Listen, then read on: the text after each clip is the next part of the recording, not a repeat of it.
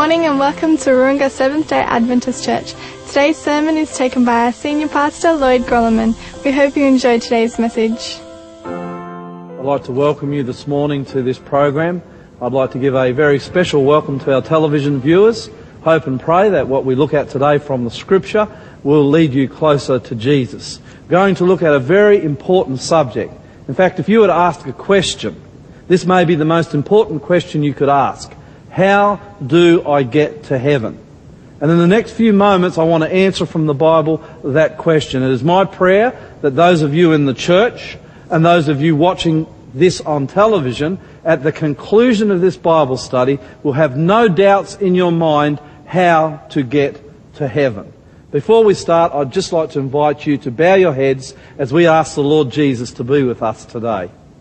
Dear Jesus, our Saviour, our God and our friend, we come before you this morning and we ask for your presence in this church. Lord, speak to the people, not just in the church, but watching this on television. And I pray, Lord, that you'll speak through me so that this subject will be clear, easy to understand, and may it be a subject, I pray, God, that the Holy Spirit will convict hearts on and people will make decisions this morning to be in heaven with you, is my prayer in Jesus' name. Amen. If you have your Bibles, I'd like to invite you to open them to Matthew chapter 22 and verse 1. And here we have in Scripture one of the clearest, one of the most easy to understand passages telling us how to get to heaven that there is in the entire Bible. And the amazing thing is often we read this story and we do not see what Jesus is really trying to tell us. And that is how to get to heaven. Matthew chapter 22 and verse 1, the story is called the parable of the wedding banquet. Jesus spoke to them again in parables saying. Now it amazes me that when I read Scripture, especially the Gospels, Matthew, Mark, Luke and John, that Jesus always likes to teach people in stories. He uses stories to illustrate points of truth. A parable is a story. And here Jesus tells a story, and this story illustrates how you can get to heaven. The kingdom of heaven is like a king who prepared a wedding banquet for his son. Now, if you look at this story carefully, the king in this story is God the Father. The Son is Jesus Christ. Again, let me remind you, it is a story on how to get to heaven. If you don't know how to get to heaven, if you're not sure how to get to heaven, then this story shows you the way. The kingdom of heaven is like a king who prepared a wedding banquet for his son. The wedding banquet is heaven itself. So you have a king, you have a son, and that king is putting on a banquet for the son. Let's have a look at verse 3. He sent his servants to those who had been invited to the banquet to tell them to come, but they refused to come. And I want to tell you that since the beginning of the world and the fall of man, God has been sending his servants, faithful men and women, to invite the lost of this world to the kingdom of heaven. In fact, I'm a preacher. I've been a preacher for 18 years. One of my primary tasks is to invite people who are lost, people who do not know Jesus, people who do not know about heaven. My role, and dare I challenge you in the church this morning, your role is to share with the lost and to invite them to come to heaven. And that's what happens. God sends his servants, and the Bible says they are invited, but people refuse to come. And I've got to tell you that after 18 years, going into 19 years of ministry, it has been my experience that in most cases when people are invited to the kingdom, when people are invited to let Jesus into their heart, when people are invited to allow Jesus to save them so that when he comes they can live with him for eternity, most people, sobering as it is, refuse the invitation. And the Bible says here that since the beginning of the world, when men and women are invited to the kingdom of heaven to be ready for Jesus when he comes, the Bible says right from the beginning, People were refusing to come. And as you listen to this message here in this church, as you listen to this message on television, you make sure that you're not one of those people, when you are invited, who refuses to come. Verse 4. Then the king, God, sent some more servants. And he said, tell those who have been invited that I have prepared my dinner. My oxen and fattened cattle have been butchered and everything is ready. Come to the wedding banquet. Here you've got an illustration of God inviting the human race down through the ages of history, inviting them to accept Him as a Saviour and to be ready for Him when He comes again. What's the response by most? Verse 5. But they paid no attention and went off, one to his field, another to his business. And you know, that's what's happening even in the world today. I find as people are invited to allow Jesus into their hearts, as people are invited to this great kingdom that is about to come upon this world, to be ready for Jesus when He comes, so that they can be found in the kingdom of heaven. I found often that what happens is people are too busy with business, too busy with life, too busy making money, too busy investing to even look at Jesus Christ, too busy with pleasure, too busy with all sorts of things to be ready for Jesus when He comes, and they do not accept the invitation. Verse 5 says, but they paid no attention and went off, one to his field, another to his business. The rest, listen to this, and this has been the experience down through the ages of history. The rest seized his servants, mistreated and killed them. The king was enraged. What is so obnoxious about inviting someone to be ready for Jesus to come? What would upset somebody so much that they would want to kill you? And yet, do you know that throughout history, it has been the norm for God's servants, when they have gone out into the world and invited people to be ready for Jesus when He comes, it has been the norm for them to face persecution. It has been the norm for them to face imprisonment. It's been the norm for them to be tortured. It's been the norm for them to die for their faith. For no other reason than they are inviting people to come to the kingdom. And often they receive a hostile response. Verse 7, the king was enraged. He sent his army and destroyed those murderers and burned their city. And there is no doubt that many nations that have rejected God have suffered as a result because of that. Verse 8, then he said to his servants, the wedding banquet is ready, but those I invited did not deserve to come. Go to the street corners and invite to the banquet anyone you find. This is a last call. God says, right, the wedding banquet is ready. Jesus is about to come. The world is about to end. This is an urgent call now. He said, this is the last call, the last chance. Go out into all the world and invite the entire world to the wedding banquet. You see, and this is the truth, Jesus wants to save you. He is not willing that any should perish. And this great call to heaven, this great call to God's kingdom is to go to the whole world, Matthew 24:14, to the whole world, and then the end will come. This television program is a part of that great call. Some of you are watching this on television for the first time. Some of you have been watching this program for many months. It doesn't matter. It is a call by God to you to come into His kingdom. And it's not a difficult thing to accept Jesus Christ. It's as simple as getting on your knees, opening up your heart and saying, Jesus, I am a sinner. Please come inside me and save me. And when you pray that prayer, Jesus will hear it and He will do it. And so this call comes out to you today. Let Jesus into your heart. This is the last great urgent call. This television program is a ministry to tell the world about the soon coming of Jesus. About the fact that Jesus wants to come into your heart.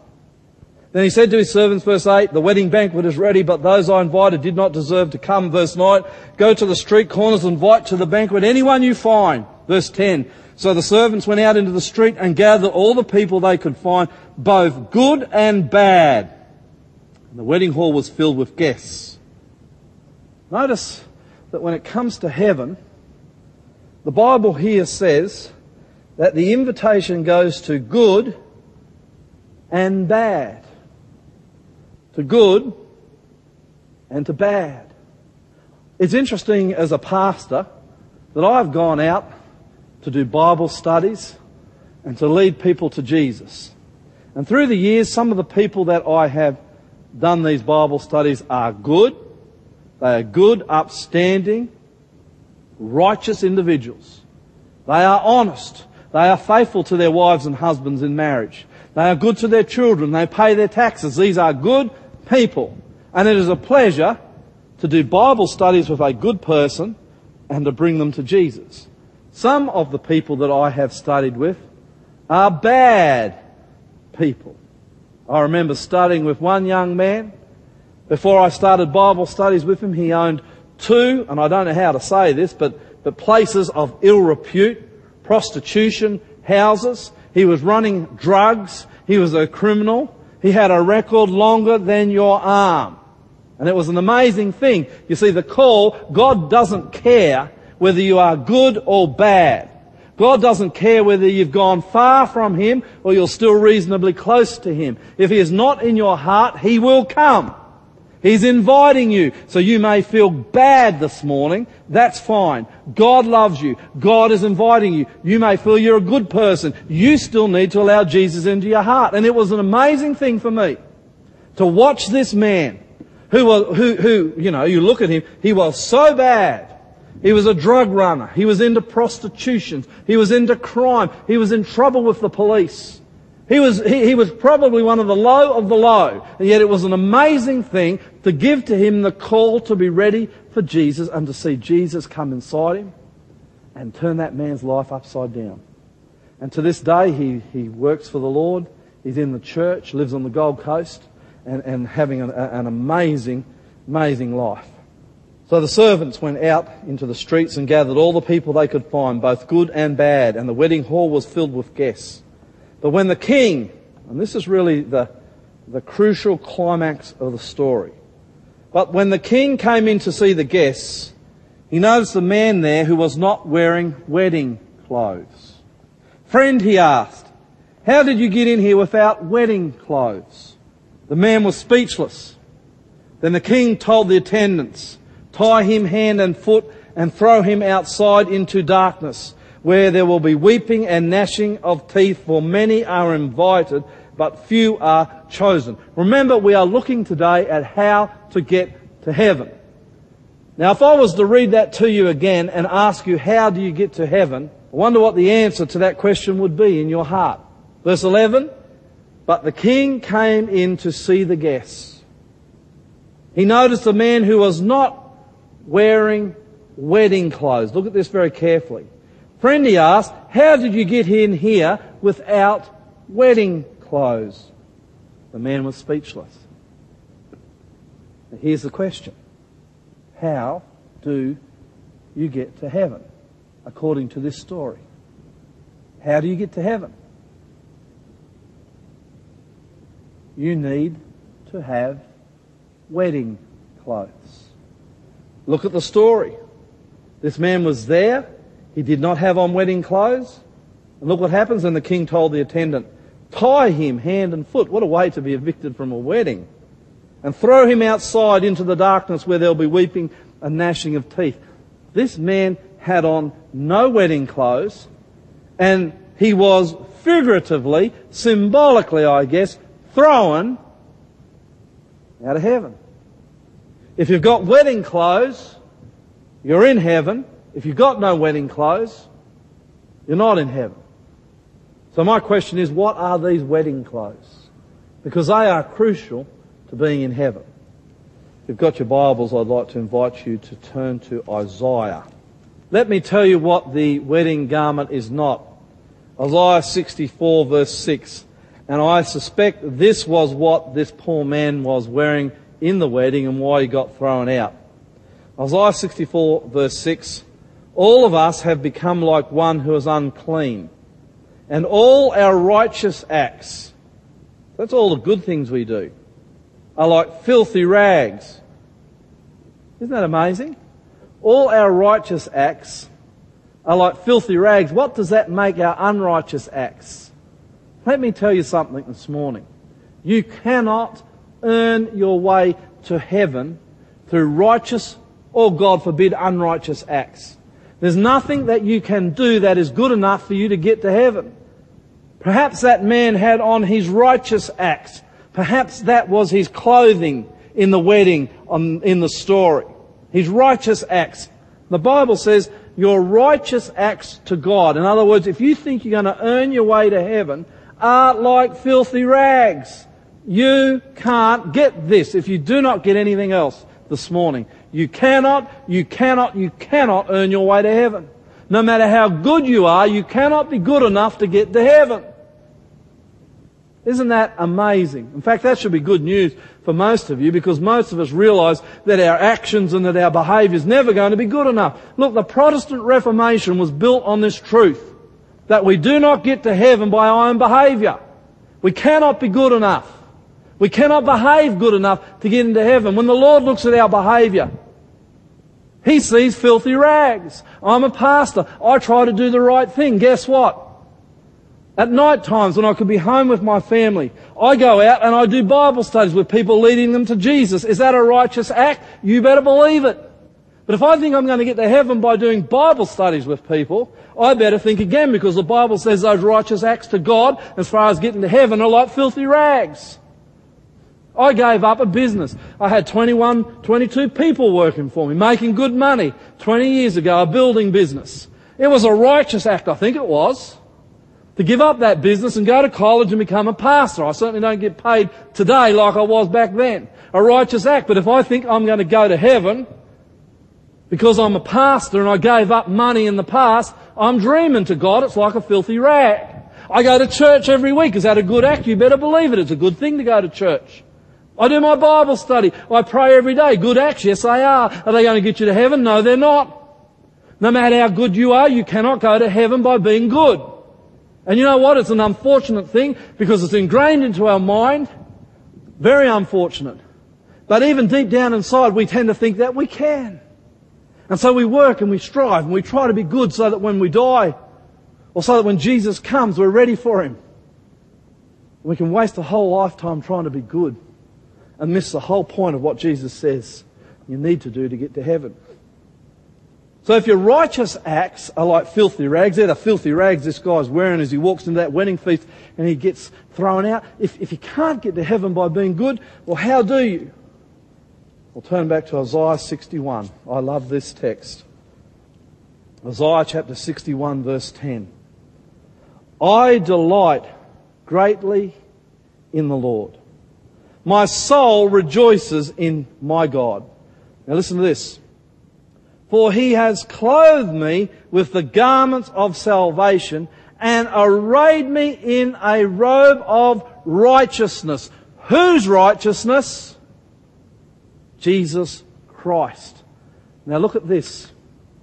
When I get on my knees and I say, Dear Lord, I am a sinner.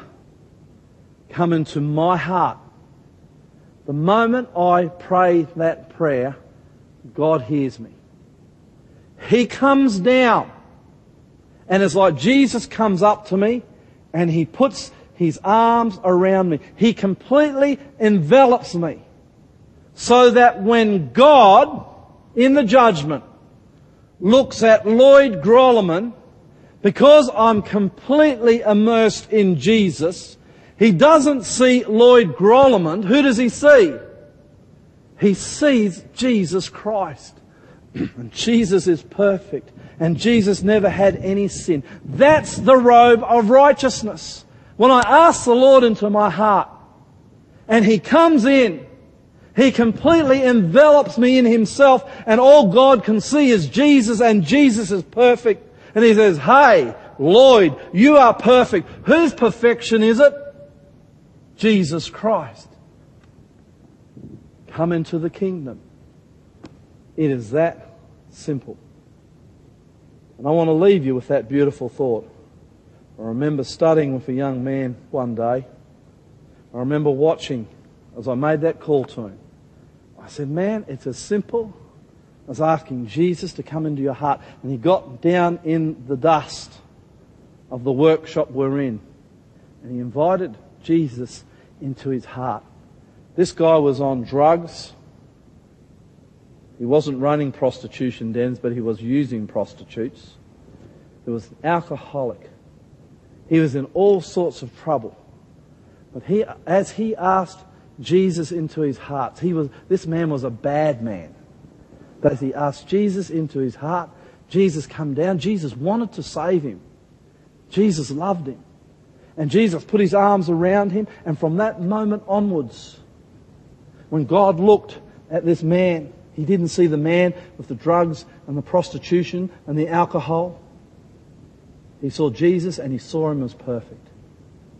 And he was saved. And that's how you get to heaven. Why do I keep the law? I keep the law because I fell in love with Jesus, and the law is his character. I want to be like Jesus. That's what happens when this happens to you. You want to be like Jesus. And I want to pray that that'll be your experience this morning as you get to know the Lord Jesus Christ and allow him into your heart. Let's pray. Jesus, we are sinners, and yet this great call has gone out for us to come to the wedding feast.